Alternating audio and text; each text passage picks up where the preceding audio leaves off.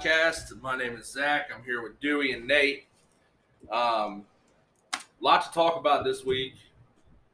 Definitely a big signing, some big players cut. I wouldn't say big, but veteran players that are cut. Captains. Yeah. And talking about this upcoming week being a NFL cut massacre because the cap is going down. We kind of expected that with COVID.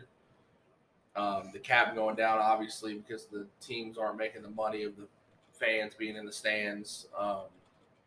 You got to make up that money somehow. It's going down to $180 million. Yep. At least. What was it? 195. Something like that. Yeah. So that's a $15 million cap cut. That's a big. First thing we're going to get into.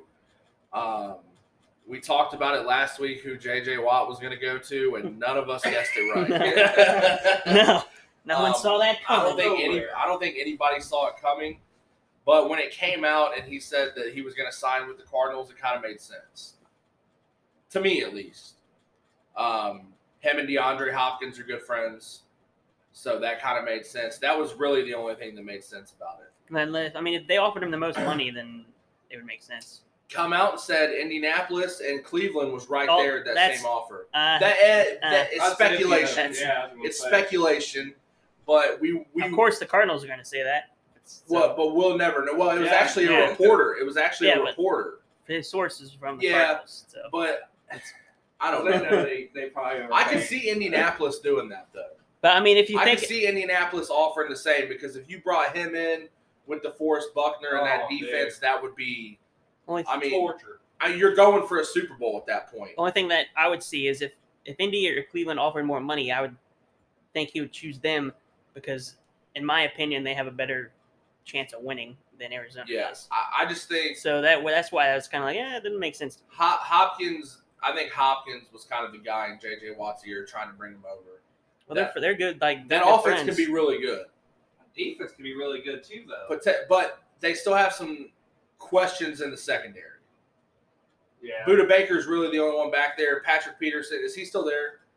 He's on I think he's getting cut. Yeah, he's on a decline. Or his contract is running out, one of the two. I they're trying to make a run at Stephon Gilmore now. Because he is up on the trading block for the Patriots because he's part of that. Either we're going to have to restructure your contract or we're going to have to find somewhere else for you to go. Because he had a decent year last year. He's a top 5 corner. Oh, yeah. But it also hurts whenever Cam Newton's your quarterback, your offense played like that, and your defense is on the field 50-something plays. Believe me, I know. Cowboys fan. Andy Dalton at quarterback.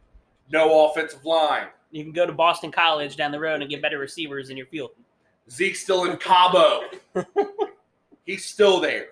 3 years, still in Cabo. Bring me that Zeke back. Nose ring. Pre-nose ring. It's like Ben pre-Christ. Zeke's pre-nose ring. So Watt goes to the Cardinals. I think that helps them a lot. I think also you got to take into consideration the Cardinals' defense wasn't great, but at the beginning of the year they weren't really utilizing Isaiah Simmons. They were trying to figure out where he was going to play, what he was going to do. And by the end of the year, they had him at linebacker, I think. I think they had him at linebacker. I don't know. Either way, But at the end of the year is when you started to see what Isaiah Simmons could become. But their linebacker coach is awful. If he's still there, Billy Davis. Yeah, well, I think that had a lot to do with it. They were just trying to see because you got Isaiah Simmons' speed with his size. You're like, oh, fuck, put him at safety. Just let somebody run across the middle on him, and they're dead. Austin Collie 2.0. Dead. You just got to. I mean, you just got to let him roam. It seemed like what he did best there at Clemson. And towards the end of the year, that's what they were kind of letting him do. They were letting him play linebacker, roam a little bit, and he started to make plays. So I think that'll be interesting. And if they get Stephon Gilmore, you got the Rams, the Cardinals, the Seahawks. Russell Wilson, Seahawks always kind of find a way, but that's going to depend on if Russ is there. It's because they have Russ. You know, Yeah. Russ is, and So- they don't He ain't gonna look they either. don't have the Man, Legion of I'm Boom hearing anymore, the so- Cowboys are going for Russ hard. They do not want to because okay, let's get off track a little bit because every time someone brings up Prescott, I got to talk about it. I hear Chicago's the team to beat in the Russ sweepstakes. Chicago's up there, God, that'd be but Dallas is trying to make a run for Russ right now because Prescott just came out and said that he wanted one step below what Mahomes is making. Is he worth that? No, no, he's not. God, no. Not even with two good legs. Yeah, you know what I mean? You're coming off an injury that was brutal, and you want one step below Mahomes' money? What have you done? You put up numbers, but numbers can deceive a lot of people because in that run, Time, you know. that's what a lot of it was garbage time. We're down 14 points with 2 minutes left. Still not the garbage time quarterback king Blake Bortles. No, God. He was. I think I could have went out there with 2 labrum surgeries and played better than Blake Bortles. He had a hot girlfriend though. Yes, he The did. only thing you're good for is having a hot girlfriend. But There's a damn article. What was it? In like ESPN or something about it. Like up to the draft when he was drafted. yeah, It was hilarious. no one gave a shit about Yeah. Blake Bortles draft stock. They were just trying to figure out how he got her. Come to Jacksonville so we can watch her at practice every day. We'll talk about Big Ben re-signing here in a little bit because I know that's gonna tickle Nate's ball sack. So Kyle Rudolph gets cut. That wasn't as much of a surprise though. No, he's kind of He wanted more money. wanted more money, and he's kind of been on a decline. Also, They wanted him to take less money, and he didn't want to do that. So dude, He got Irv got- Smith. guys. Irv Smith got cut. No, he's going. Oh yeah, I was like, yeah, he's that next guy in Minnesota. Oh yeah. There's going to be a lot, man. Guys, these veteran players are going to be asked to restructure their contracts, take less money, well, and it's either you restructuring doesn't exactly mean take less money, but it's going to be you can do simple way to just Well- take that guaranteed money that well. they're We'll talk about that here in a second because that has a lot to do with Ben's contract. The way Ben and the Steelers kind of did his contract made a lot of sense. So we'll talk about that restructure here in a second. The player that kind of confused me was Kyle Van Noy. a lot of people. He goes down to Miami. Sorry, not Minnesota. He goes to Miami. He kind of becomes a leader on that defense. You know, a veteran player. He's a captain. Played with the Patriots. You know, he trying to bring in that Patriot ways to the Miami's defense, and just out of nowhere gets cut. That was really confusing because I felt like he's a big part of that defense. Even though he didn't have a great year. Well, he was hurt the last. Yeah, he was hurt. 6 games I or mean, whatever, he said that. He came out and said, I was on the field playing for you guys hurt. I spent the night in the hospital. Like, that's how hurt I was. I played and then went to the hospital and stayed the night. You know what I mean? So you got a dude like that putting his body on the line for the team. But I felt like just his presence on the field makes a huge difference. You know what I mean? Even though he's not putting up huge numbers, I think he had like 6 sacks, you know, which it is what it is. But when you're on the field and people know that you can get to the quarterback, that alone Opens up a lot for other people. So I didn't really understand the Kyle Van Noy situation unless Miami's trying to make a run at Deshaun. That's what I was going to say. I think they might be looking at Because I think Miami, when it comes to draft stock, they're the only ones that could really go after Deshaun or Russ when it comes to just draft picks. Because I think they have 2 draft picks in the top 40. Jets. 3. They have 3 draft picks in the top 40 picks. Yeah. They have 2 first-rounders, and they have an early second. I mean, they just be giving Houston back Do the that picks and and then they traded them. Tua, you know. Yeah, so I mean, and they already said Russell Wilson to start the asking price is 3 first. Now, if the Cowboys tried to go after Russ, I don't think that we would have to give up 3 first if we send Prescott with them. You know what I mean? I feel like Prescott kind of shores up one of those draft picks. But then Seattle has to re-sign him, so it's gonna be. Yeah, it's. I mean, so you're obviously you're going to have to give up a little bit because Seattle's going to have to take. They're Do we going sign to him? pay him $40 million a year. Yeah, I mean, so at the same time, it might not be 3 first that we're sending, but it'll probably be a couple first, Prescott, and a future draft pick. And I think at that point, maybe we got a shot. I don't see it happening. I don't see the Cowboys getting Russ. I'm hoping to God we do. But we didn't think JJ was going to Arizona. So anything could happen at this point. But I think if Russ goes anywhere, it's going to be Miami or Chicago just because they have the picks. But I don't really see how Chicago has the picks. They gave up like 5 draft picks for Khalil Mack. So where are their picks coming from? Well, they had that was all. I think all those picks have been used. That was all like back-to-back years? I think so, yeah. Okay, Yeah, that makes a lot of 4 or 5 sense. years now. It's going on the 5th year, right? Third, I think. Third or Third, fourth. Only third? Yeah. Oh, okay. So- Well, was it? But if How they many- made it like back-to-back years, you know what I mean? They're kind of out of that. But I feel like the Bears are in salary cap hell. I don't think I so. don't know. Pay attention to the Bears. to be Well, honest. I mean, you There got was a- Khalil let me Mack's see. contract. that whole defense really. Yeah, Eddie Jackson. You're gonna have to re-sign Roquan Smith here in a little bit. You got one of the Fuller brothers. He's making mad money. But if Russ goes there, why does he go there? Allen Robinson's not coming back. You don't think he will if he No, goes there? they don't have the money. Oh yeah, that's true. So you're going to Chicago with literally no weapons. You go to Miami, you have Yeah, pretty decent. yeah, you got Devontae Parker. Who's their running back, man?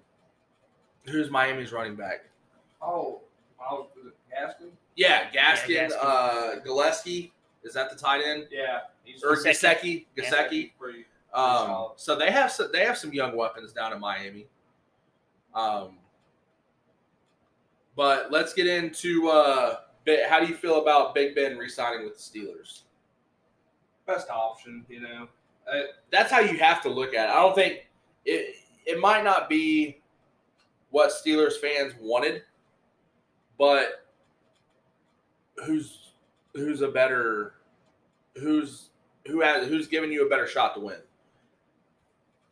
Not Haskins. Not Haskins, not Mason Rudolph, God. not anybody else that you could pick up. I mean, I haven't seen really any Steelers fans mad about it. I've seen they're a more- couple just because of We're the just age. getting over though. it. It's like we're just getting over it, just like people with the fans for the Saints. They're just getting over Drew Brees, undecided if he's going to retire or not. You know. But I think Big that- Ben isn't undecided. Like he said, well, if they want me back, I think I'm it was coming more back. the Steelers organization Yeah. that was kind of undecided on what they wanted. And he had to end What- it because he had to It's like make your mind up though. You know, Right, yeah. Colbert, you know, he's so undecisive with Ben. You know, But I think to bring him back, they had to restructure. they his contract. restructured and it was So- nice. I think this year the cap hit for Ben is like $21 million, and then next year it goes all the way down to 10. So if he doesn't perform this year, and you cut him next year, it's only $10 million worth of dead money. right? You know what I mean? But I think he gets $12 million guaranteed in this contract. So if you really look at it, it's really not a bad contract from the Steelers' standpoint. And you kind of get Dwayne Haskins under Ben for a year. Now, will that do anything? I don't know. I think Dwayne Haskins has to change up his whole approach to being an NFL quarterback. His whole life, yeah. Well, because there's a lot of times where you see, like in Washington, when Haskins would throw the ball, he drops his arm, and that ball kind of floats on him a little bit. So he's trying to put, He's trying to fit the ball into tight windows. And in the NFL and college, though, we talked about it last week, those windows are a lot different. Yeah. So when Haskins is trying to put some on the ball, he kind of drops his arm a little bit, and that ball kind of floats on him. So I feel like coming under Ben for a year would be good for Dwayne Haskins to kind of try to see what Haskins' real potential is, because I think he got a raw deal in Washington. You know, I mean, he did a lot of that on himself, though. I'm not taking anything away from Dwayne Haskins fucking this up for himself. Yeah, he did, yeah. You know what I mean? But I'm saying when you're in Washington, Terry McLaurin's their number one receiver. Hands down. He's a stud.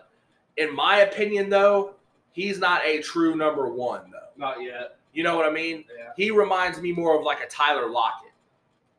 He's going to get you yards. He's going to get you catches, and he's going to put it in the end zone.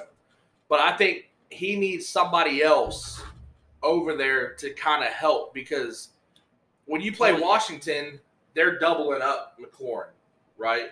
Because they got nobody else. I was going to say, who else do they really have? I couldn't tell you. Nobody. I could not tell you. But I could not tell you. It.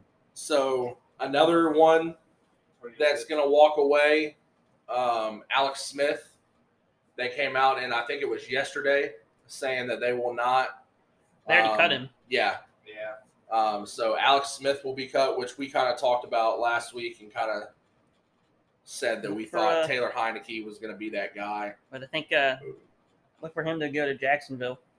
I would. Smith? Yeah. You don't think they're going to start Lawrence right off rip?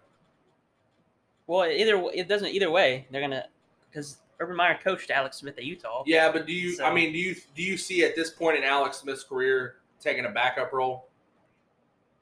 I mean, he never. Yeah, I think so. I think as long as he knows coming in that he's going to be a backup, then that would be a good sign. I think it'll. You've got to start Trevor depends. Lawrence right. I disagree. You don't have to. It depends on other factors. I just like you can, like, what's the offseason going to be like? Is my question. True. So how's he going? what's coming cocky and. how's he going to pick up the playbook?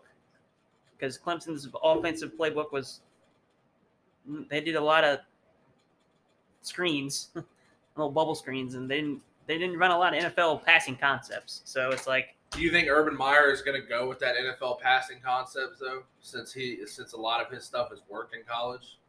Yeah. Do you think he's going to try to bring that college mentality into the NFL locker room as an offense?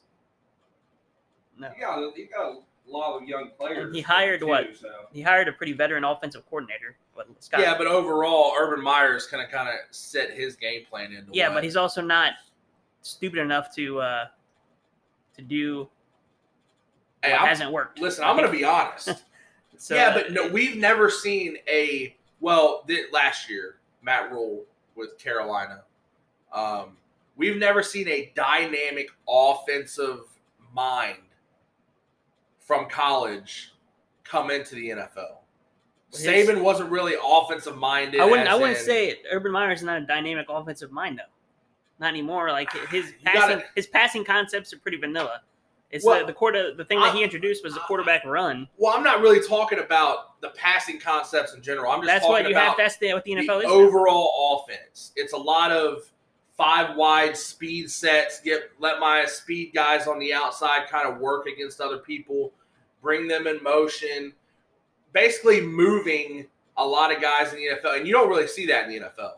It's kind of really black and white. If we go 5 wide, we're not really running a lot of motion back to this way, or we're not running jet sweeps this way, or there's now they are, but we haven't really seen a lot of it from the 5 wide set. Oh, I disagree. Which is what Urban Meyer I think brings into it. Kansas City did it a lot. Cleveland did it a lot. You have your running back spread out wide, and you motion them back in the backfield. I'm not talking about running backs. Well, yeah, I'm talking about receivers. I'm talking about moving the defense. How many times did Kansas City run jet sweeps with Tyreek Hill? Well, a lot. So but I'm saying they've never like it's I'm talking the about NFL has changed now. The college offensive mindset. It's in the NFL now. I don't think it's is all the way there, though. Well, I mean, you got the college offensive mindset is get your best athletes out in space one-on-one with a defender. I think the only team that we're seeing right now doing that's the NFL mindset every now. single week is Kansas City. I mean, I think it's more out there than you think. I think you see a lot. I think you see a couple plays that kind of go, oh, shit. We kind of watched that in college. I kind of see the Browns do that every now and then, but it's not implemented every single week, almost every single play. And I think Kansas City is the only one that kind of brings that mindset every single week, almost every single play. And if you bring in, I disagree. If you bring in Urban Meyer, I think he's going to try to do that. Now, it's going to be hard with the weapons you have in Jacksonville because you don't really have a lot to work with. I mean, you got DJ Chark, and that's about it. Dude can fly, but he's not like, let me bring you in motion to run a jet sweep. Yeah. I don't think he's that type of player. The NFL has gone to a lot of motion. Okay, but what I'm saying is, on those guys, name a player dynamic like Tyreek Hill that does that. You don't have to. I'm not talking about bringing a motion and handing it off. I'm just saying motion in general. So that because you can use it pre-snap, so you can see what defense they're in. Okay. Yeah. Right. So I agree with that, but I'm saying what team uses their superstar like that every single week? That's what I'm talking about. The college mindset. You want to get the ball in his hand every single play. What other team does that besides Kansas City? I mean, that's not a running back. I don't know. See, Kansas City has a ton of weapons, though. They use Tyreek Hill in so many different ways. Like they're not because he's that. But that's what I'm saying. They use him as a decoy. They use him as that is what I'm saying. What other team does that?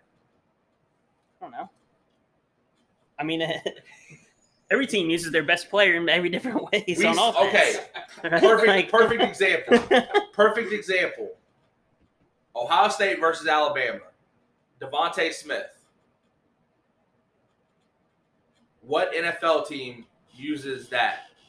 Where they're lining him up in the slot against the linebacker. They're moving him in motion, and the whole defense goes with him, and we're going to run a play to the other side.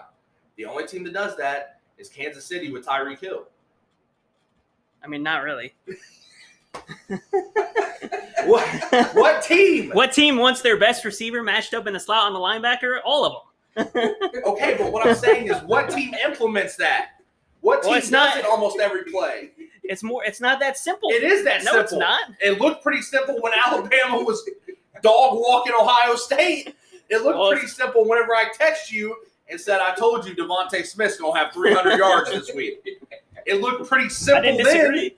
Well, you got to take in, defense. It's a lot simpler in college. But the NFL is getting to the point where it's so offensive-driven. These defensive guys are taking a lot of plays off. There's been guys that have came out and said that. Like, we're taking plays off on defense. So if they're really doing that, it's not going to be that hard to match up your guy with a linebacker. It's not going to be that hard to move your guy in motion. And, okay, if Tyreek Hill's coming across, the whole defense is going there. I think we give a little bit too much credit to these offensive coordinators in the NFL. Some of those dudes are just complete idiots. Kellen Moore. Elite. I mean, but really, if you look at it, what offensive coordinator has really been at the top of their game? Kansas City. That's it. That's done it for a little bit. A lot of that's Andy Reid, though, too, because he's an offensive coach. Yeah, but he kind of he had to open up his mindset because Bieniemy was not going to run what Andy Reid was running. If you really look at what Andy Reid ran, it was what Washington's doing. When Alex Smith was there, it was the same exact thing. Andy Reid ran a lot of what they're doing, kind of not down the field every. But they did that shit before. Bieniemy was the offensive coordinator, though. I know that's what that's what I'm saying. I'm saying Bieniemy kind of brought in I'm saying college mindset. They're doing that before Bieniemy got there with Nagy. I went. Oh, they did that. Yeah. And then What was Nagy. that? 2 years? Yeah, ever since Mahomes became the quarterback, basically. That's only been 3 years. That was. I was talking about when Alex Smith was there. I think that was No, when Nagy well, that was there. was- Because how long's Nagy been a coach? He's been what, Nagy's been with He's been Chicago for for 3 3 years. years. 3. He was only an offensive coordinator for Kansas City for at most I think 2. 1 or 2 years. Yeah. So But- it really was the last year that Alex Smith started and when Mahomes got there. But when Mahomes gets there, you have to change your offense anyways because Yeah, he's you different. can't let Mahomes just go under center and do what Alex Smith was doing. You got to let him You gotta let him like, be you Mahomes. just tailor your offense to your, Yeah. You know what I your mean? players. So that's what I'm saying. If you really look at when Andy Reid was really running the show, it wasn't what Kansas City's doing now. It's kind of the Alex Smith way. Sit back, read a defense, and if it's not down the field, we're not going to force it down the field because Alex Smith doesn't have the arm to do that. We're just kind of dink and dunk. Now, I'm not taking anything away from Andy Reid. Andy Reid is a great offensive mindset coach. I mean, Andy But Reid is very. He was stuck in his older ways until See, I wouldn't say he it's kind of his got older some of ways. these younger guys in there. Because I'd say the Alex Smith offense was different than when he had Donovan McNabb. So I don't really think so. You saw a lot of the same. But Alex Smith wasn't. a while ago. Yeah, yeah, but I mean, it's McNabb like didn't. his McNabb, offense isn't going to be the same. McNabb had a cannon. Yeah. You know, McNabb can beat you down the field. Yeah, he could. So Exactly, that's my point. But He's gonna- I think a lot of that was on McNabb. A lot of that was on McNabb, kind of doing like. I just. I mean, we can agree to disagree. I'm fine with that. That's what this is about. You know what I mean? That's think why you're we're giving- doing this. I don't think you're giving Andy Reid enough credit. I just said I think Andy Reid is a great offensive coach, but like you said, also you have to adapt to your quarterback. and that's So what he he does. was kind of adapting to Donovan McNabb, even though it wasn't. If you look at McNabb and Alex Smith, who would you rather have at quarterback? McNabb. He's going to beat you down the field. Yeah. He's going to do a lot more with his arm. He's going to do this. So yes, he adapted to his quarterback. But at the same time, if you look at Philadelphia's offense and what they were doing with Alex Smith, McNabb was under center a lot. Same play concept, just a deeper route. Can we agree on that? I mean, under center shotgun. I mean, the whole NFL's gone to a lot more shotgun. A lot more. The only team that you really see under center almost all the time is Washington. When Alex Smith is playing. I don't know why. I don't know. I think they use shotgun quite a bit. They did, but I think that was because they're running backs to give them a little. I mean, bit more Alex Smith room to was work. a shotgun quarterback in college. So Urban. Yeah. Which is what I've been trying to say. Urban Meyer bringing the college ones. But I mean, I think it's like the. I think I don't think it's. I think it's the mindsets are a lot closer together than they. 20 used to be. years ago. 20 years ago, it was probably hard to be an NFL offense coordinator because the defenses were so good. You had a lot more that you had to. This year, I mean, now it's easy, dude. It really is. I'm not taking anything away from them. I don't think I could do what they do. They put their players in the best situations to do what they need to. But with the athletes that you have now, the quarterbacks that you have now, the quarterbacks are running the show a lot. You know what I mean? I think we give a lot too much credit. Everyone, Tom Brady's system quarterback. Oh, yeah, offensive coordinator kind of carrying Brady's ass. We didn't look what happened, bro. It ain't the system. It's the player. You know what I mean? He had a lot of weapons with Tampa Bay, though.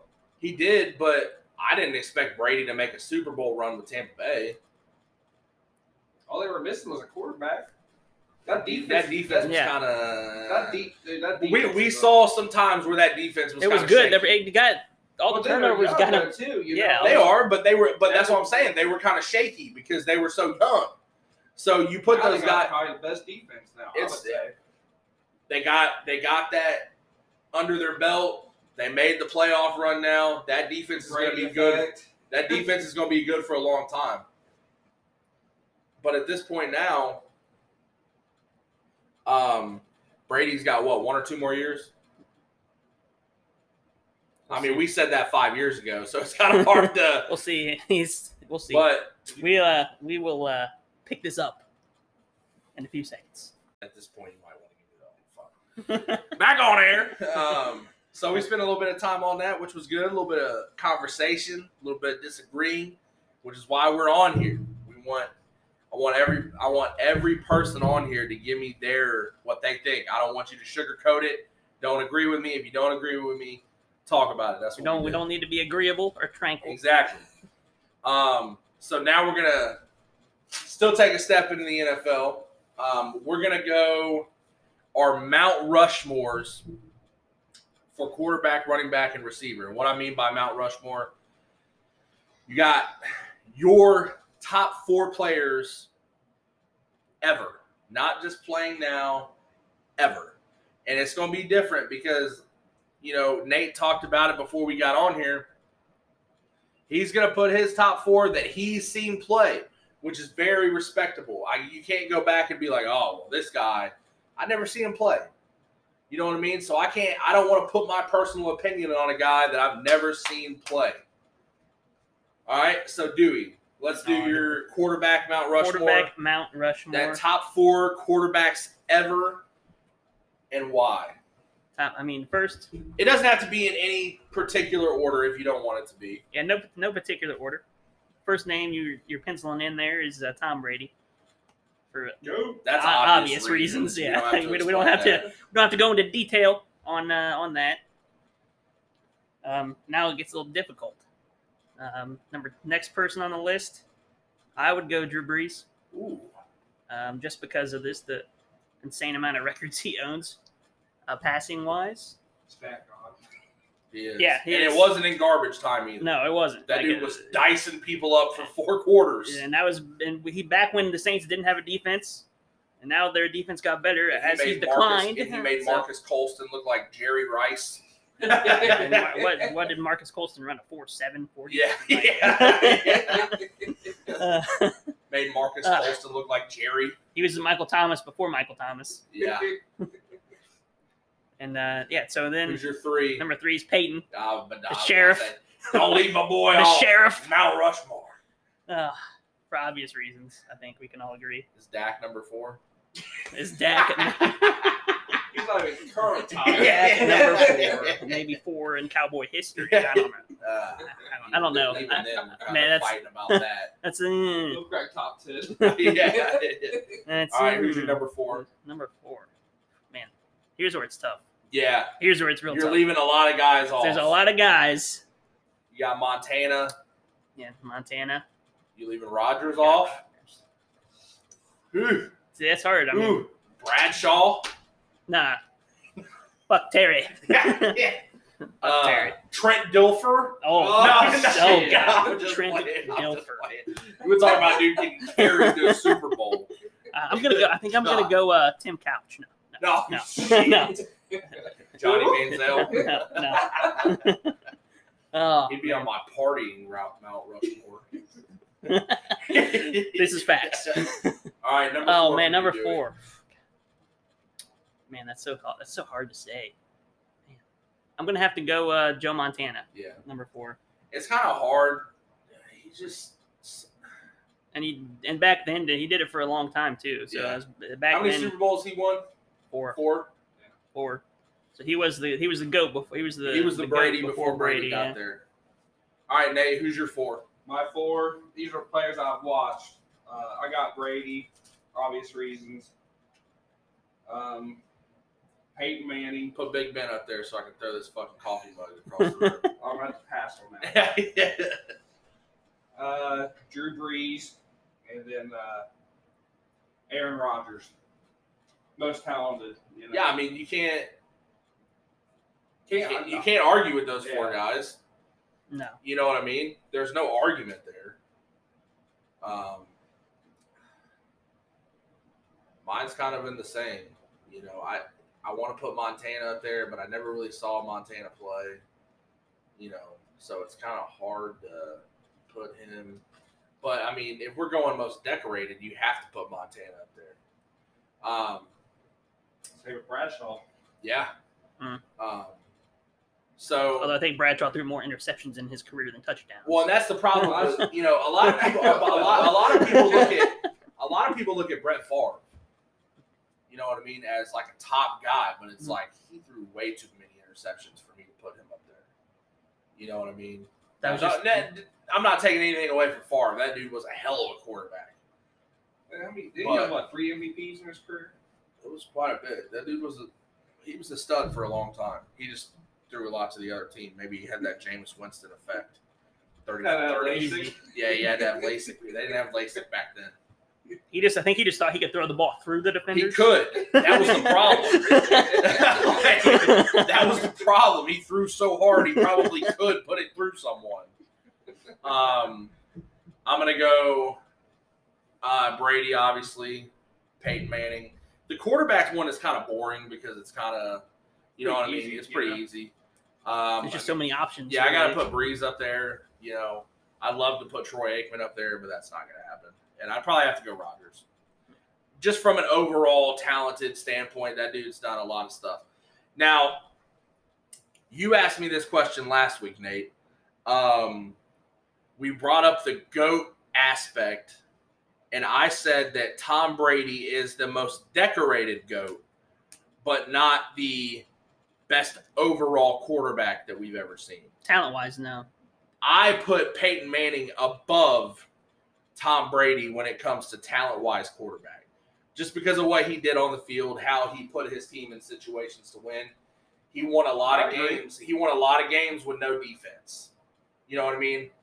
Not taking anything away from Brady, but those teams in New England, they were top 10, top to bottom. He might have not had the best offenses, but that defense helped him a lot. And Peyton, opposite, had a lot of weapons on offense, and really didn't have outside of pass rushers. Freeney, Robert Mathis, and then Bob Sanders. Whenever he was healthy. 4 games a year. Yeah, playing back there. So from an overall quarterback standpoint, I would put Peyton Manning above Brady, just for that reason. From an overall quarterback standpoint, but Tom Brady is the GOAT because of how many Super Bowls he's won. All right, Dewey, this is where it gets a little interesting right here. Your Mount Rushmore for running backs. Running backs. All right. So I think got to go Jim Brown. Okay. Because he was he only played 8 years in the league and still one of the top stat wise. Yeah. Still at the top. Yeah. Then number 2 or the next one I think of whenever I think of the best running backs is Barry Sanders. Yep. Again, didn't have the longest career, but he was the offense in Detroit there. And I was listening to something, and somebody said, "Could you imagine Barry Sanders with an offensive line?" And the dude said no. And the reasoning he gave was great. He said if Barry Sanders would have had an offensive line, we would have never really seen the true Barry Sanders. The Barry Sanders in the highlights that we watch is Barry Sanders shaking 9 people because their offensive line is 5 yards back. That's what made Barry Sanders so great. You know what I mean? Now, would it have been nice for Barry to have an offensive line? Probably. But from a fan aspect, we look at Barry Sanders, and when you think of Barry Sanders, it's, oh, dude shook 6 people to get to the end zone. If he had an offensive line, he never would have been able to do that. You know what I mean? So from a fan aspect, it was great for Barry Sanders to not have an offensive line. If you're Barry Sanders, if you asked him, oh, yeah, please give me that offensive line. Give me the offensive line. So who's your number 3? Next. So you got Jim Brown, Barry Sanders. Who's your number 3? Got to go with Emmitt Smith. Yeah.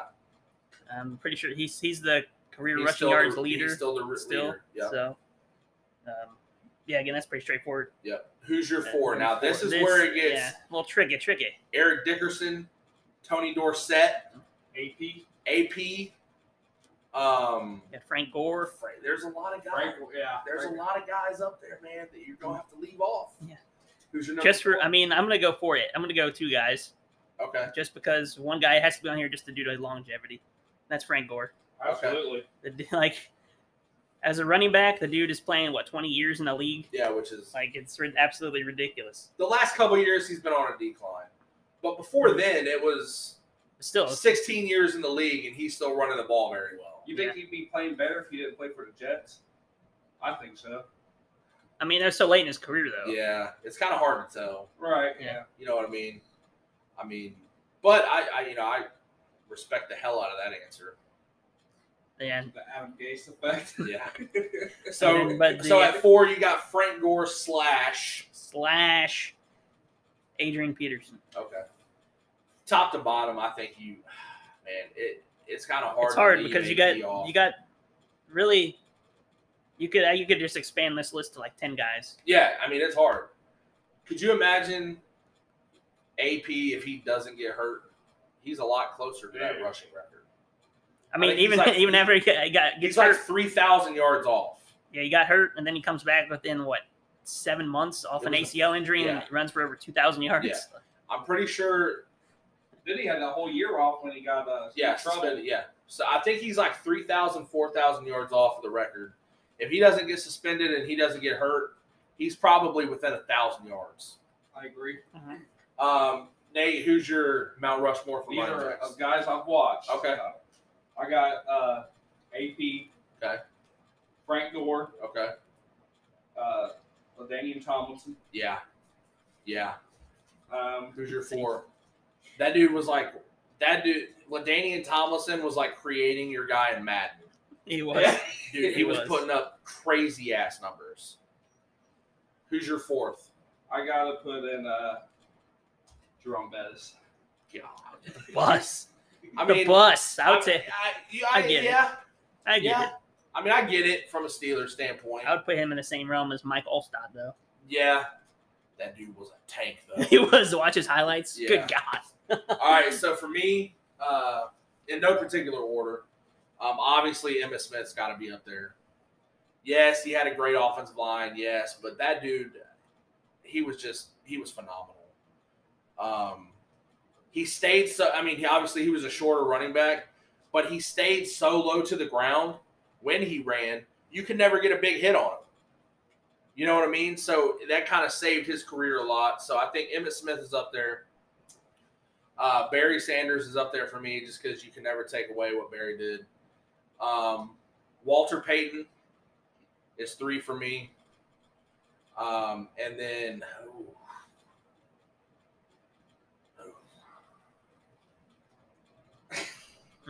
I love Adrian Peterson, but I got to put LaDainian Tomlinson up there. Just from it's hard, man. If I could go LaDainian Tomlinson / Adrian Peterson, I would do that. But I feel like Walter Payton has to be up there. Barry Sanders has to be up there. Walter doesn't have to really be up there. You know what I mean? For some guys. I've kind of done, I've watched a lot of older guys in my spare time, obviously. Never really watched them on TV. But Walter, he was good, dude. He was a bad man. He was a bad man. So for me, Emmitt, Barry Sanders, Walter Payton, LaDainian Tomlinson / Adrian Peterson. It's a shame Bo Jackson got hurt. Yeah. So he will be the best ever. Yeah. I don't know dual sport. I don't know stats numbers. Like I don't think he. Just playing 2 sports. Yeah. Him and Dion is the category they're in. Right here is where this one gets interesting. Your Mount Rushmore for your receivers. Receivers. Ooh, okay. Somebody, a lot of body. Everybody. Left off. Somebody. Everybody. Okay. Nobody. Who's your 4? Get the starter off. Alrighty. So we going number 1 is Jerry Rice. Yep. He's the first name that comes to mind. Just I think when you think of receiver, Jerry Rice. Yeah, I even have him on mine. Yeah. Jerry. And then I got to go. See, that's where it gets Marvin Harrison. Okay. I got to put him on there. Again, Can't argue that. Again, he's similar. Like him and Jerry Rice are pretty similar as far as their skill set. They played kind of the same way. Yeah. Honestly. Oh man, now it gets tough. Now it gets real tough. Randy Moss. Yep. Got to put him on there. Just physically and one of the best receivers ever. 6'4", and could outrun like everybody gazelle. and jump over everybody. Yeah. Then, oof. See, this is where I'm debating between a couple guys here. How many guys are you debating? Two. Give me the two guys you're Two. debating. I am debating between T.O. and Chris Carter. Ooh.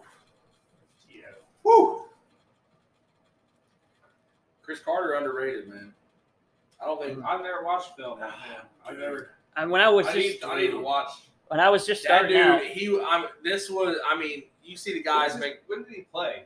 in the 90s. 90s. Yeah, I think 80s, late late 80s, early through- 90s.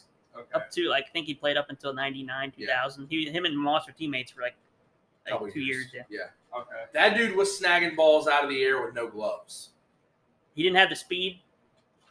Like He played like Jerry Rice. Yeah. He just Okay. caught everything. I'll accept both of those. Okay. yeah. Yeah.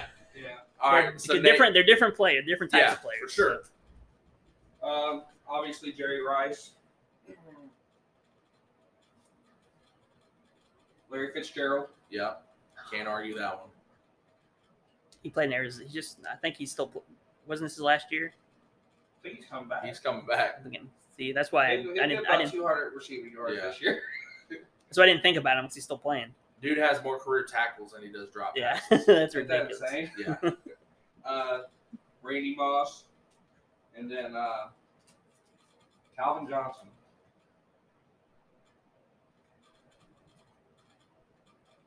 I don't know if I could put Calvin over some of those other guys. Yeah. He was great. Believe I'm not. Do not take anything away from Calvin Johnson, but you were talking about the guys that you've watched, so I can between him and T.O. I can respect that answer.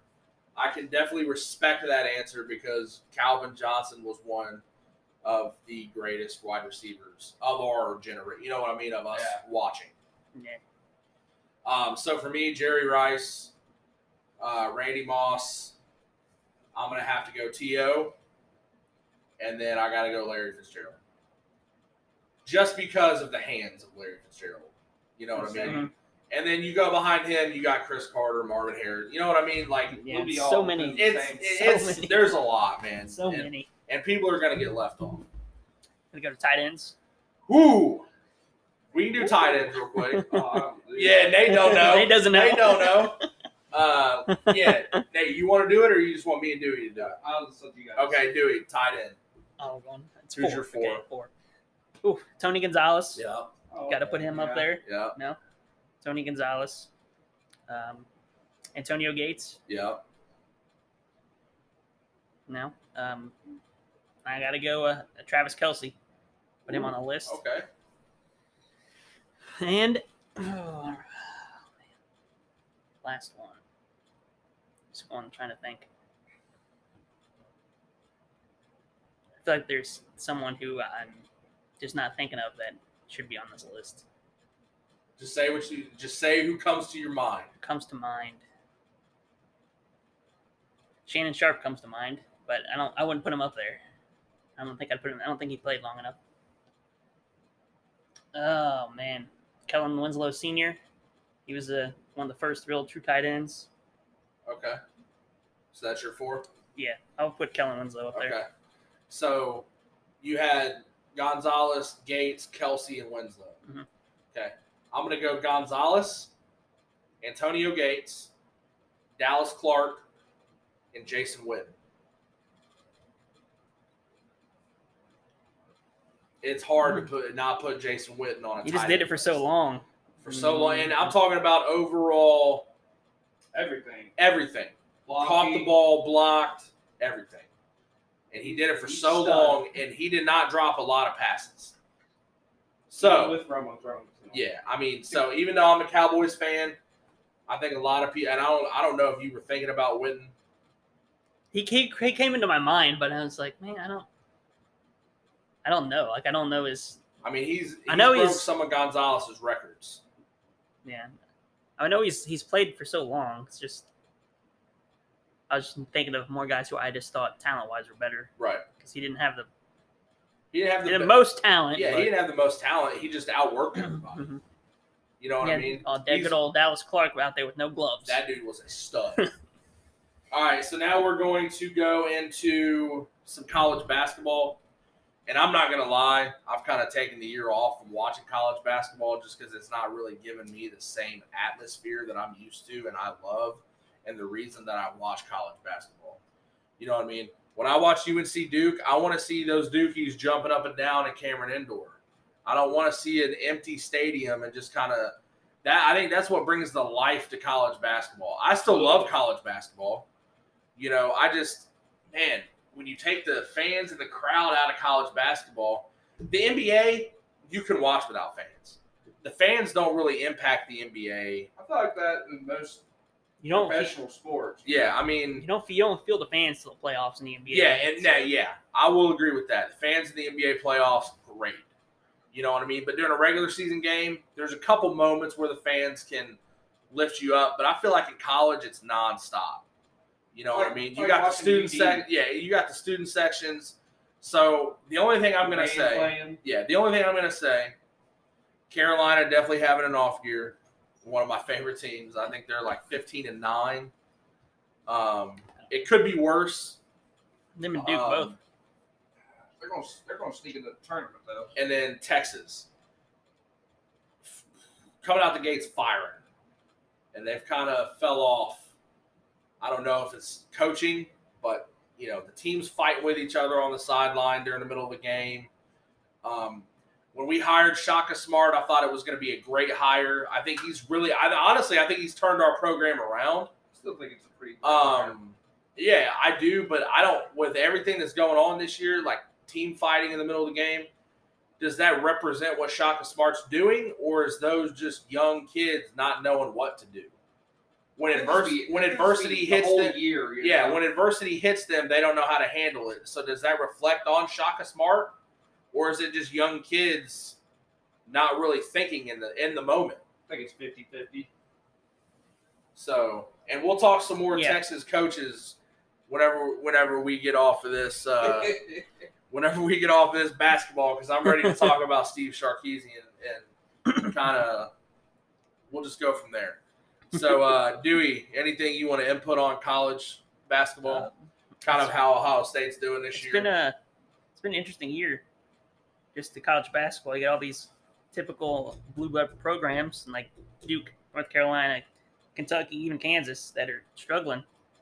So it's definitely been an interesting year. Ohio State, I mean, they're playing they're the best conference in college basketball, the Big Ten, top to bottom. So you got the top, I think 6 teams could all probably beat each other any given day. Yeah. So. And I apologize. I'm going to apologize to you guys for not kind of doing my homework on the college basketball. So here's what I'm going to promise you. Okay? I'm gonna dive deep into college basketball this next week and see what I need to know. Because whenever it comes March Madness time, we're going to do a whole segment pretty much on March Madness. What we think. We're going to go over the brackets. We're going to fill out our own bracket on the show and kind of go from there. So, So, I mean, at one point, the Big Ten had, 3 teams were in the top 5 of the poll, so. Yeah. Then they play each other, so. I feel like usually you have to put the ACC up there. But usually ACC is really top-heavy. They always have those bad teams. Oh, and by the way, so Thursday night, Jared Brenniger, he was like, on your podcast, can you talk about how fucking Notre Dame should not be a Division I basketball team? He said, at this point, I feel like we should be in the NAIA. But Women's team, though, is good. Yeah, but usually the ACC is up there, but usually they're top-heavy. They still have some really bad teams. The past couple years, I feel like Big 10, Big 12 kind of interchange. You know what I mean? The Big 12 and the Big 10, top to bottom, usually the best basketball conferences from top to bottom. I'm not talking about top heavy. You know what I mean? Because usually that's the ACC, SEC sometimes when Kentucky's on top. Florida. Yeah, I mean, but the Big Ten is always right there, and the Big 12 is always right there. But I think when you look at top to bottom, the Big Ten and the Big 12 are always kind of going at each other from top to bottom for the best overall conference. And in the last couple of years, the Big Ten they've typically been getting the most teams in the tournament out of any conference. So, but I mean, I think it used to be like the ACC was always thought of as the best basketball conference, and then here the Big East too. They were the Big East when they stout. Then they split up. Yeah, when the Big East was when the Big East was in there, it was stout, boy. Mm-hmm. And that was one of my favorite. That was one of my favorite tournaments to watch. Was the Big East tournament because you knew even if UConn didn't really do much during the season, they had every chance to win that Big East tournament every year. When Kemba Walker was there and they made that run, whoo, that boy was lighting them up for 50 a night. He said, I'm putting the team on my back. Right. Nate, is there anything you want to add to college basketball? I feel like we got to do a little bit more digging because this year has been a really off year for college basketball. And like I said, teams. Yeah, but once we get to the tournament, But I just feel like for me, man, COVID took a lot out of college basketball for me. You know what I mean? Usually it took a lot out of the players. Look, I haven't.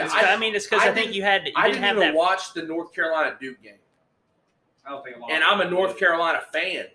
I mean, you had all those preseason invitationals, all those preseason tournaments were canceled. It took a lot of the steam out of it. It's all the non-conference. I could come on here and talk all sorts of shit and say, "Hey, man, I've watched every game." I could bullshit you guys, but I'm not gonna lie to you. I have not watched one college basketball game. I've probably watched 4 or 5. And that's it. Like I said, man, it just COVID took a lot out of it for me. Takes all the atmosphere away. Yeah. It's not as fun. And I just feel like it's watching NBA 2.0. And I don't really like that. Yeah, God, man. So, like I said, we're going to dive deep this week. We need to put our heads in college basketball and we need to do some research and kind of do what we need to. That way, whenever March Madness comes, I want to do kind of a whole March Madness segment. Fill out our brackets on here. And kind of see what we need to do because March Madness, that's a big time. Dude, when March Madness comes around, I'm horny all March. You know what I mean? This year might be a little different because, like I said, the atmosphere. But damn, son, I don't even college basketball. Even if you don't like college basketball, 10,000 fans. Even if you don't like college basketball, you watch March Madness. Yeah, you know what I mean. You kind of have to. It's all TV channels. So, dude, there used to be a time when I was 19 to about 23 when the March Madness was on, I took off work. All those days. Paid. Send them to me. I'm sitting at home. I'm watching basketball. So, like I said, we apologize on that. I apologize because I need to do some homework on the college basketball standpoint. Let's see. We will get to our next topic. Next topic coming up. Here in a few seconds. Welcome back. So, this shit's really been bugging me. Especially as a Texas fan. And I've kind of asked, we hired Charlie Strong. I liked the hire at first because of what he was coming off of Louisville. And he was a defensive-minded coach. He was coming to the Big 12. And if you have any sort of a good defense in the Big 12, you're going to win a lot of games because there's a lot of damn points put up. But if you can stop those offenses and have just above-average offense, you're going to win. You know what I mean? Because the other team's defenses are god-awful. That's what Iowa State and TCU had done recently, really. So I liked it from that aspect. That lasted 2 years. Then we bring in Tom Herman. Liked the hire because of the offensive mindset. He was just a shitty person, though. Terrible person. And I felt like I didn't realize that either until he got to Texas. dude, it was bad. Then the Zach Smith stuff came out, and he's like, "Well, he was at the strip club with Zach Smith, down there on a recruiting trip or whatever." Man, it was bad. Well, okay. And honestly, I don't know if I can put this on Herman, but I felt like he pushed a lot of recruits away. If you look at Texas draft class, we haven't really got those. Even when Charlie Strong was there, we were always in the top 10. You just couldn't get that quarterback to work out. Yeah. Really. But Sam, which he didn't develop at all through 4 years. He didn't get any. He just kind of flatlined. You know what I mean? And I think his decision making got better, but yeah, but it was just and I did not like the Tom Beck hire at offensive coordinator. Yeah, no, that was good. God, that was dumb. That was brutal. I told you, like, when he was at offensive coordinator at Ohio State, I'm like, yeah, get ready for some predictable offensive play calling. Dude, it was bad. Or like, you know, it was. And I'm the type. Even this year, I watched Texas. You know what I mean? I gotta watch college football, and it was just, man, it was hard to watch. So Tom Herman's out. What was that? 3 years? Something like that. He had a winning record. Yeah, he was. You know, I mean, he never should. But so here's the question I'm going to ask you guys, and then I'm going to kind of feed off this. Do the Texas boosters and the Texas fans have too high of expectations for the University of Texas? I'm going to say that the fans, no. Because the fans want their team to win every place you go. Like, I feel like I'm a huge fan of Texas, but I'm a realist. Yeah, I mean, you can be You know what I realistic. mean? Like you can, but it's the media helps that along too. Like, oh, is Texas back? Yeah. Like they went 7-5. No, they're not. But the booster, the issue I see is the boosters. Man, it makes it. I think they make it harder to win at Texas than it should be. Here's the thing that's kind of getting me. Has Texas ever really been a powerhouse football school? No. They've never, outside of when they had Vince Young, they've always been underachieving. Well, school. let's talk about Colt McCoy, too. Well, yeah, okay. That Vince Young going into Colt McCoy. I mean, we were in those, 6-8 years with when Mac Brown was there? Yeah. Mac Brown. Every other Texas really outside of that. We've always had great players. Yeah, and you seem to always underachieve. I feel like the expectations of Texas football is just you can't live up to it because the boosters think that we're a powerhouse. And except like when you said, when we had Vince Young and Colt McCoy, we were never really considered a powerhouse. Now, when Vince Young was there and going into Colt McCoy, you had to talk about Texas making a national championship run.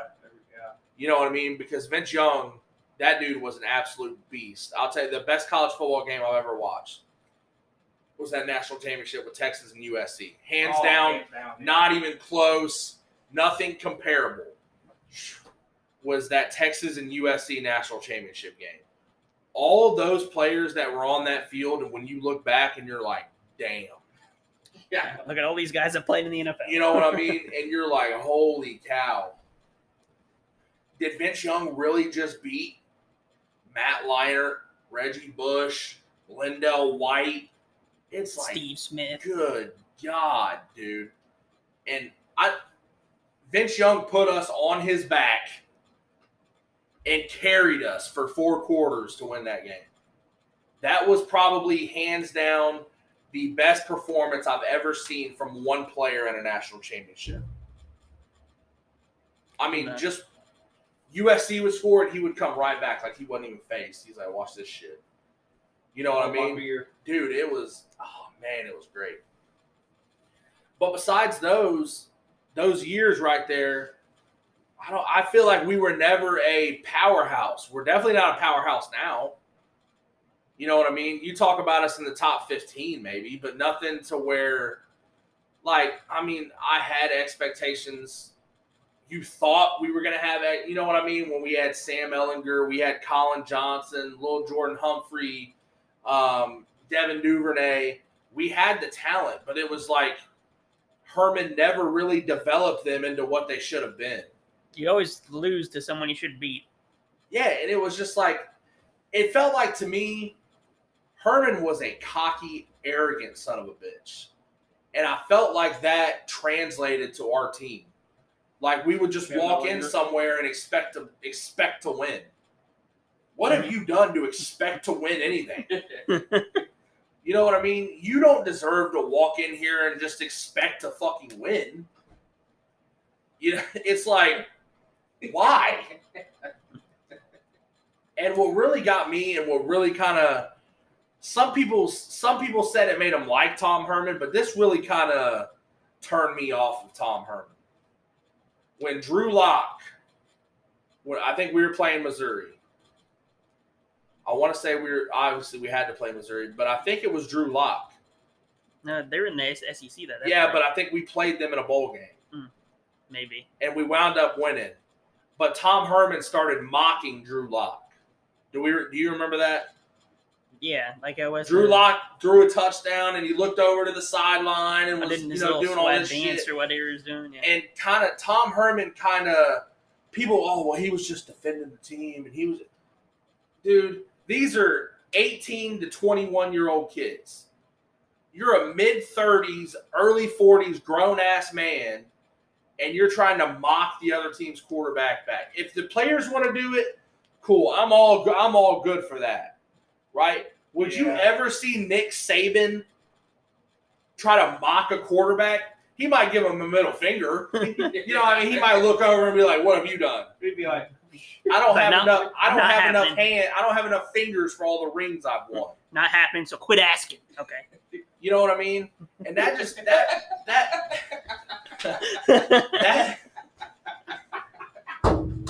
that really kind of turned me off from Tom Herman was when that happened. You know, but I will say, when he did that, we came back and won.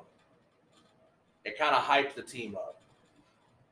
But at the same time, you can hype a team up and not mock another player. You know what I mean? If I'm the coach and somebody's mocking our sideline, I'm not going to sit there and do it back whenever we score or whatever. You know what I mean? I'm going to look at my team and go, you see that shit? You should be fired up. And if you're not fired up, get off my field. Because this dude is making you look stupid in the middle of a bowl game. I ain't got to sit there and mock and dance with him. Just look over to your sideline. If that doesn't fire you up and that doesn't want you to be here, go somewhere else then. Go locker room. You know what I mean? Go play for someone else. Go play for Texas Tech. Yeah. Go play for Tech where Mahomes did. Maybe you'll be the next one. But I just feel like the expectations of Texas football is way too high. And I feel like every coach that gets the opportunity to coach at Texas is under a microscope because you're expected from the boosters, not anyone else, to go undefeated and make the college playoffs, which really isn't the case. And I think the boosters try to influence like the coaching. Well, another problem, I see where the boosters are coming from this standpoint. You're the University of Texas. You should be getting big-ass name recruits every single year. There's no reason that the number one quarterback that plays in Austin, Texas, should decommit from Texas and go to Ohio State. There's no reason you should lose that guy. That dude plays high school football 10 minutes from where our facility is, and he's going to play at Ohio State. Yeah, I mean, and we had him on the hook. And I felt like Tom Herman kind of turned him off. I felt like that had a little bit to do with Herman. Now, it could also be we're not performing the way Texas should perform, so I'm going to go to Ohio State. This dude's a stud. And also, would you rather be developed as a quarterback by Tom Herman in Texas or Ryan Day? Right. And I think the problem is if he just would have stuck out his commitment for this year, right? He's not coming into college this year. He's a 2022 commit. Quentin Ewers. Mm-hmm. Quentin Ewers. number one quarterback in the nation.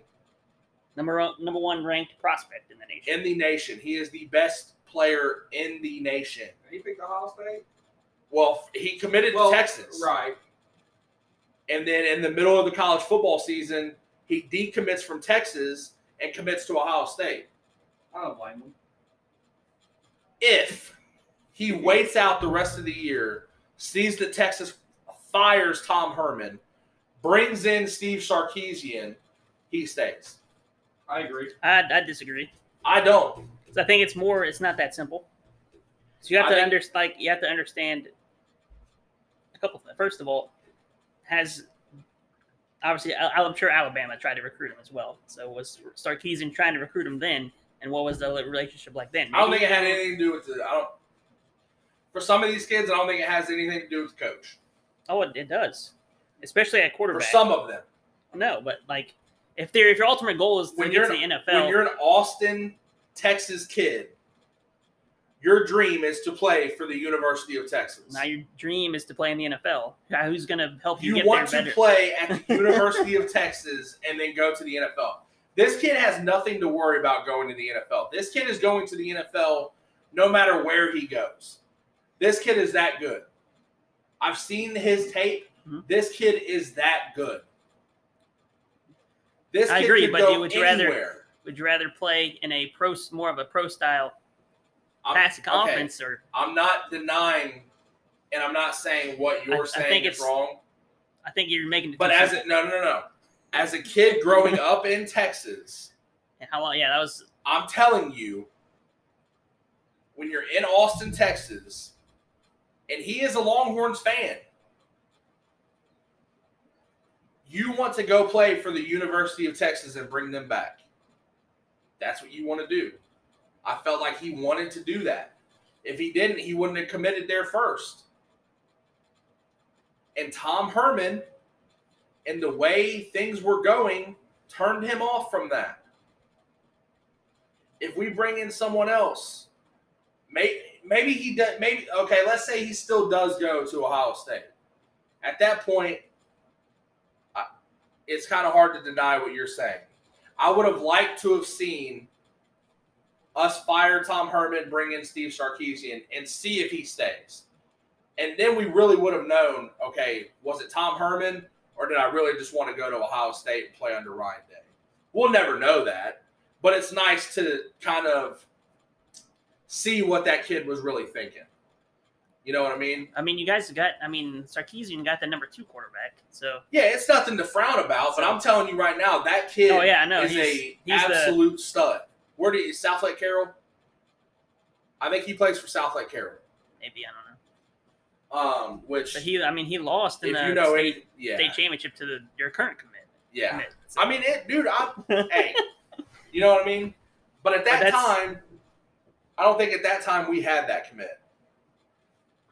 I don't know. So at that time, I was like, oh, God, here we go. Major Applewhite's coming back to play quarterback. Best name, though. Best name hands down. Best name. Okay, so from what you saw this year, Steve, he's been around. Sarkisian has. He's been around. He got in trouble. Was it Washington? Mm-hmm. But he turned that program around. Would he have a drinking problem? Yeah. Yeah. It wasn't a problem. No, it was he was just drunk all the time. Sammy gives him another chance, comes back to Alabama. How do you think he's going to translate from the Alabama offensive coordinator to Texas? I think we saw in that national championship game and kind of all year, the dude has a great offensive mindset. The dude he can scheme. He can be and he's bringing Texas. He's bringing like a bunch of the offensive coaches for Alabama too with him. So I think offensively, I think he'll be fine. I mean, honestly, it's just what I don't know. I forget what he did defensive coordinator wise. I really hope he didn't keep Chris Ash. I don't know, but you want to talk about some fucking buddy ball going on? Hey, he was when Texas hired Tom Beck and then brought in Ash. I was like, here we go. Hey, Ash was a good defensive coordinator at Ohio State. It's not hard. To be fair, he's also co-defensive coordinator Luke Fickell. yeah. So, but he was in charge of the secondary, and then they're good. So Yeah, but you also had. I think Rutgers just rubbed off on them too long. But you also had great players in the secondary. I'm pretty sure that was the year that you had Lattimore, Conley. Kind of hard not to be good. Apple, Conley, kind of hard not to be. I don't think Lattimore played much, but which is a shame. He was but at injury time, prone. Yeah, hamstring but problems. Kind of hard not to be good when you have those three guys right there. You know what I mean? I could go out there and defensive back coach them. Hey, go get the football. All right, coach. And we're gonna play man coverage. Right. That's it. How do you feel about Sarkisian, Barrett? I like it. I think it's kind of hard not to give him the job. Yeah. Dude, I think he'll be rhyme scheme and schemes and everything. He'll bring in a lot of recruits too. I think. Offense. I think like I said, offensively, recruiting, and he'll be fine. I just think it remains to be seen how he recruits defensively. So the problem is with Texas is even this year we had some stud guys on defense. They just couldn't stay healthy. You know what I mean? Mm-hmm. And it was, more so what kind of, I guess, more so defensively, what kind of scheme? Yeah, what kind of scheme are we it's going? Big 12. You got to play like who did we have? Defensive backs. Was it Todd Orlando? Is that who was our defensive coordinator? Where I used to cry all the time because he would blitz all the time. 4th and 15 against Kansas. This play still resonates in my fucking brain. 4th and 15 against Kansas. We zero blitz, and they get a first down. 4th and 15, and we bring a zero coverage blitz. Oh my god, dude! I'm sitting there, and me and Kendra are watching the game, and it's 4th and 15, and I see 3 linebackers walk up and start chopping their feet, and our free safety come up, and I'm like, oh my god, what are we doing? 4th and 15, and we got 9 guys rushing the fucking quarterback, and he throws this little 5-yard out. Corner misses the tackle, obviously. First fucking down. I'm like, Jesus. I'm like, that sums up our year right there. 4th and 15, and we zero blitz against Kansas. Don't run a prevent defense. No, not that. No, we got to bring pressure on the quarterback every play. Not even bluff. God, dude. Not even at least show the blitz. Then back out. Yeah, good God. Rush 2 guys, please. Oh, man, when he got fired, my dick was hard for 3 weeks.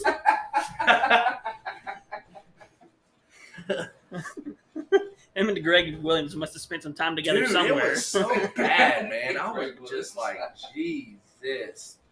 I see Texas finishing in the top 10 this year if they bring it all together. I think they'll be. We got some athletes, man. They've always had the talent. Like Herman, even though he was kind of an asshole, he still recruited well. Still recruited good enough to put you in the top 10. Texas. It's not hard to just sign 20 guys from Texas and end up in the top 10. Yeah. And even if we don't finish in the top 15, I think we'll be right around there. We did that with Herman. You know what I mean? Obviously, I'm not talking college football. I'm not talking about the top 4. You know what I mean? No. We got to give him at least a couple years to kind of implement what he wants, get his recruits in, and kind of see what fits his system. I don't think you'll have those shocking losses anymore with him. I think it'll be no. I think he'll prepare the team well enough to where we kind of get in and do what we need to do. Yeah, I think it'll be quick though, because I know at Washington, he took over that team. A year. He took over that team and a year. I think they didn't win. They won like 3 games combined in 2 years. Next year they were like 5-7, then 7-5, and then 9-10 wins, and then he's fired because of his drinking problem. Yeah. And that's Washington, where he doesn't get the best recruits. Yeah, it's kind of hard to recruit at Washington. You bring in them Texas high school players. Yeah, Texas, and it's number one school. Well, and that's what Dewey was saying. You know, when you talk about getting guys from Texas and Florida and California and Ohio's even up there. I think Ohio's up there. as far if Ohio, you get your offensive linemen, defensive linemen, linebackers. Your skill position isn't as great, but all the other positions are. Foundation. But a lot of guys that are under recruited because it's Ohio. Um, That's how Michigan State was good, basically just assigning 2- and 3-star Ohio guys. well, and another big thing is a lot of these northern teams started going down to Texas and Florida to recruit. You know what I mean? It used to Ohio State tried to kind of stay in the Midwest. They would bring. Well, it was the coaching because when Tressel was there, he was all about Ohio, so he would sign Midwest, and then when Urban he would go down to Florida and get like receivers. Yeah, and it was like a couple. Yeah, you know what I mean. Yeah. But I think when Urban came in, he kind of translated and brought. We need to go to if we want to be. I know to get the best player regardless of where they come from. Yeah, and if you want to be a top recruiting class, you have to go down to Texas and grab some guys out of Texas, and you have to go to Florida and grab some guys out of Florida. Georgia, California. Like, you got to bring guys from everywhere. It can't just be in the Midwest anymore. You know what I mean? In the Midwest, you're going to grab some stud players. You know what I mean? Up there too, aren't they? They're super top heavy. Yeah, it's like you're either a 5-star recruit or you're a 2-star recruit. Okay. And a lot of guys end up being busts, to be honest. Quarterbacks, especially. I don't know how many 5-star quarterback recruits come from Indiana and end up with busts. All of them, I think. Yeah, I'm hoping for high expectations in Texas. That's what I'm really hoping for. I'm hoping we kind of put ourselves back to where we can kind of get in that top 25. I think every year. In my opinion, the Big 12 was better when it was Texas and Oklahoma fighting it out. Yeah, I'd like seeing Texas and Oklahoma playing that Big 12 championship. That's always nice. That'd be great. You know what I mean? You get 2 Red River rivalry games in 1 year. And that's the craziest thing about a rivalry. You know what I mean? We were terrible when Charlie Strong was there, but we beat Oklahoma. It was awesome. We're trash, and my brother's an Oklahoma fan, and it's like, we finished like 2-11, but we beat you, so it was a great fucking year. And that reminds me of when John Cooper was coach of Ohio State. Motherfucker would go 10-2 or 11-1 every year, but lose to Michigan. Yeah. So coming off that national championship loss for Ohio State, we kind of saw. You can't put that game on Fields.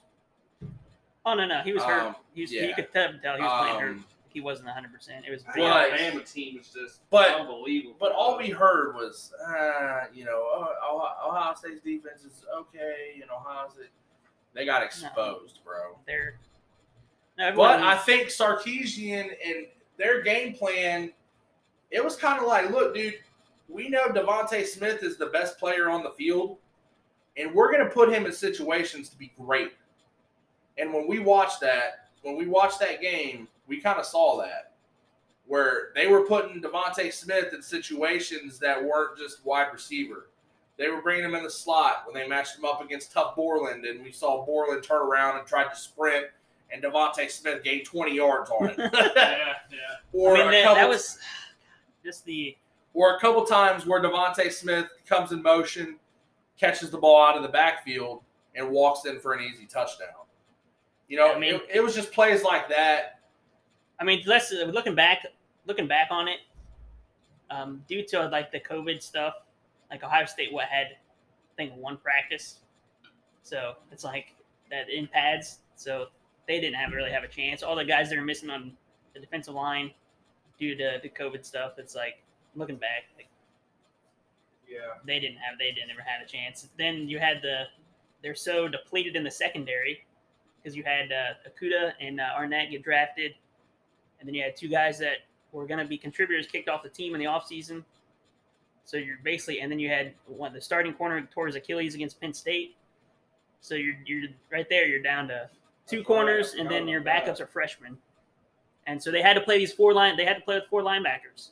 And I told you, Hilliard is basically another safety. Like they couldn't match up. It was pretty obvious. I'm pretty sure I told you whenever I found out Ohio State and Alabama was playing in the national championship. I said if Sean Wade tries to cover Devontae Smith will have 300 yards. Well, it didn't matter who tried to cover him. It wasn't all Wade because we didn't. Because Wade is. I hadn't seen Alabama play enough to really know what they were going to do. But when we came in that, it's like, do we see Wade matched up everywhere Smith goes? Because even though it's sad to say, I think Wade was your best corner at that point. He was, but he's still best position slot. So it was like, are you going to put your defense in the best situation and have Wade kind of trail Smith wherever he went? And they didn't have anyone that they could move him to. Like, they couldn't move Wade back to the slot halfway through the season. Yeah, because they didn't have anyone else. Cam Brown got towards Achilles. Yeah. Like, he would have been, and he was the starter opposite Wade, and I just felt like Alabama was prepared to, you know what I mean? I mean that's just a top to bottom great team. I mean, probably one of the best Alabama teams we've seen top to bottom. And Mac Jones was just he was unbelievable. Yeah, he was unbelievable. So what do you guys feel Ohio State needs to do, or kind of where they need to go from here to get back into the national championship game? Well, I think they're on a good route. Everything's. We'll get back to that here after this quick break. Awesome. So coming back to it, kind of going to re-ask the question. What do you guys think Ohio State needs to do to get back to the national championship game? Hopefully this year is kind of on the track to get back to normal, kind of with the practices and the off season and stuff like that. I think that's going to be the biggest key is the spring practice for the defense, because Kerry Coombs, who's now the sole defensive coordinator, they hired him last year. But then the COVID hit and they couldn't practice, so he didn't really have a chance to implement what kind of scheme he wanted to run.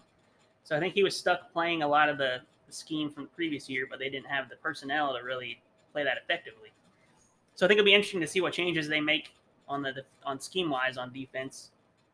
But as far as they have just in developing the secondary. So that's going to be the biggest thing. I think that'll be the biggest thing. I think if Ohio State wants to get back to where they need to go, that secondary needs to be built up a little bit. And I think, like you said, it has a lot to do with the spring practices and playing together, because that's key, man. If I'm playing corner and I don't know my safety guy is going to have my back on a certain play, that's big. That's key, because now I got to worry about doing my job and hoping that he does his job. And then when you guys practice a lot together and get on that same page, we're not worried about that.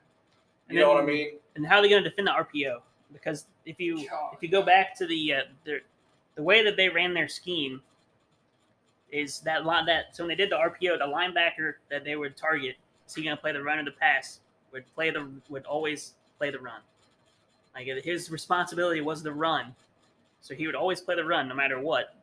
So they'd leave that slant behind them open all the time. So how are they going to adjust to that? So and the offensively they'll be fine.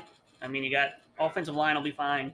They got probably the best 2 receivers in the country. The talent's there at quarterback.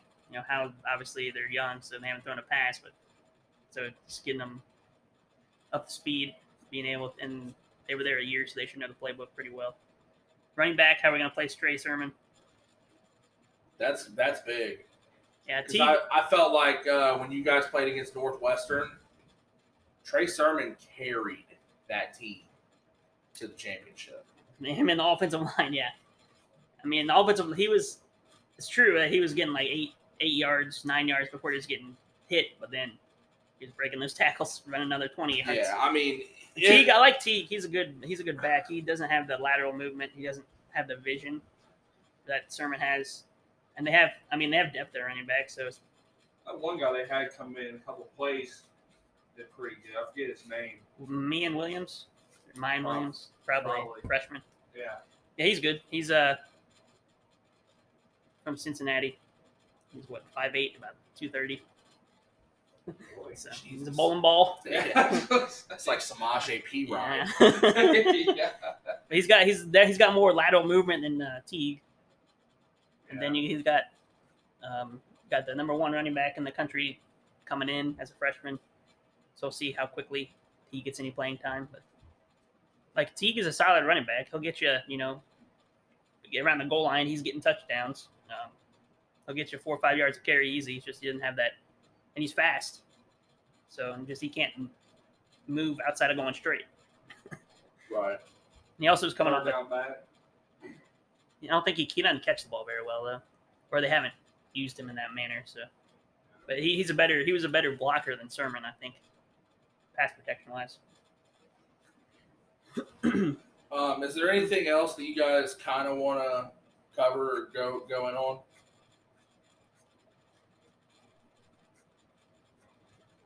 I don't think so. The All-Star break's coming up for the NBA. Those lineups came out. And Mike Conley, first All-Star selection in his career, which is shocking. mind blowing. Yes, that's shocking.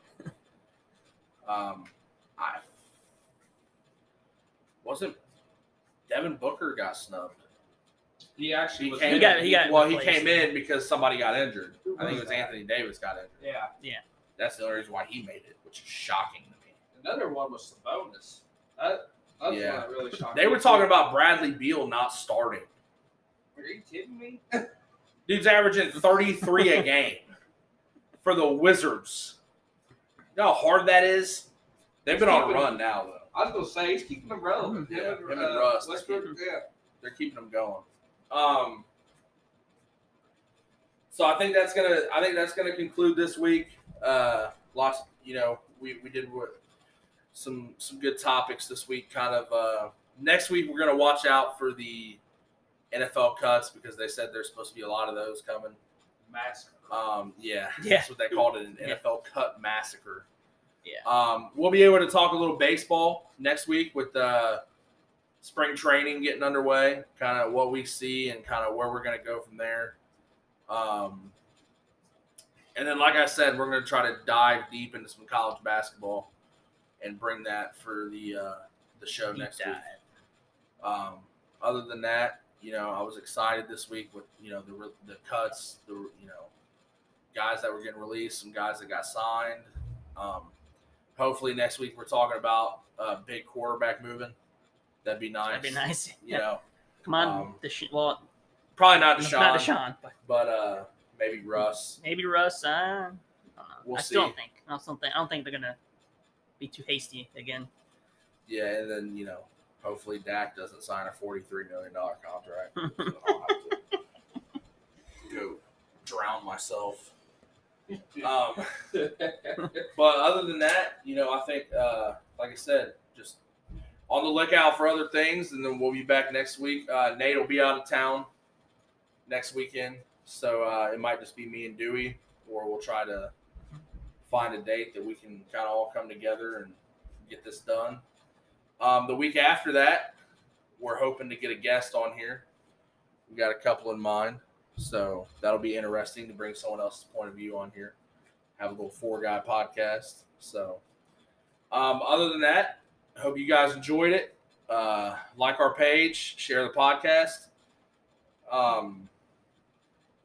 And I got a little thing going on our podcast page.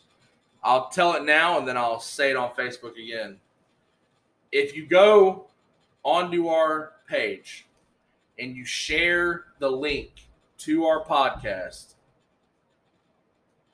tag me, Dewey, or Nate, or the No Huddle podcast, I will put you in for a $10 drawing. Give you $10, Cash App, Venmo, anything. So you have to like the page, like the post, share the post, and then tag either me, Dewey, or Nate. And then we'll put you in a little $10 drawing, get you in Cash App, Venmo. I think Dewey's got PayPal. Nate might have PayPal. We'll figure that out. So that will be going. You have until Monday night, 8 o'clock. Monday night, 8 o'clock. Monday night, 8 o'clock. Timer starts now. Timer starts now. So you guys have a good week. I know we're going to enjoy ours. And we will catch you guys next weekend. Week 2 out. Peace. Peace.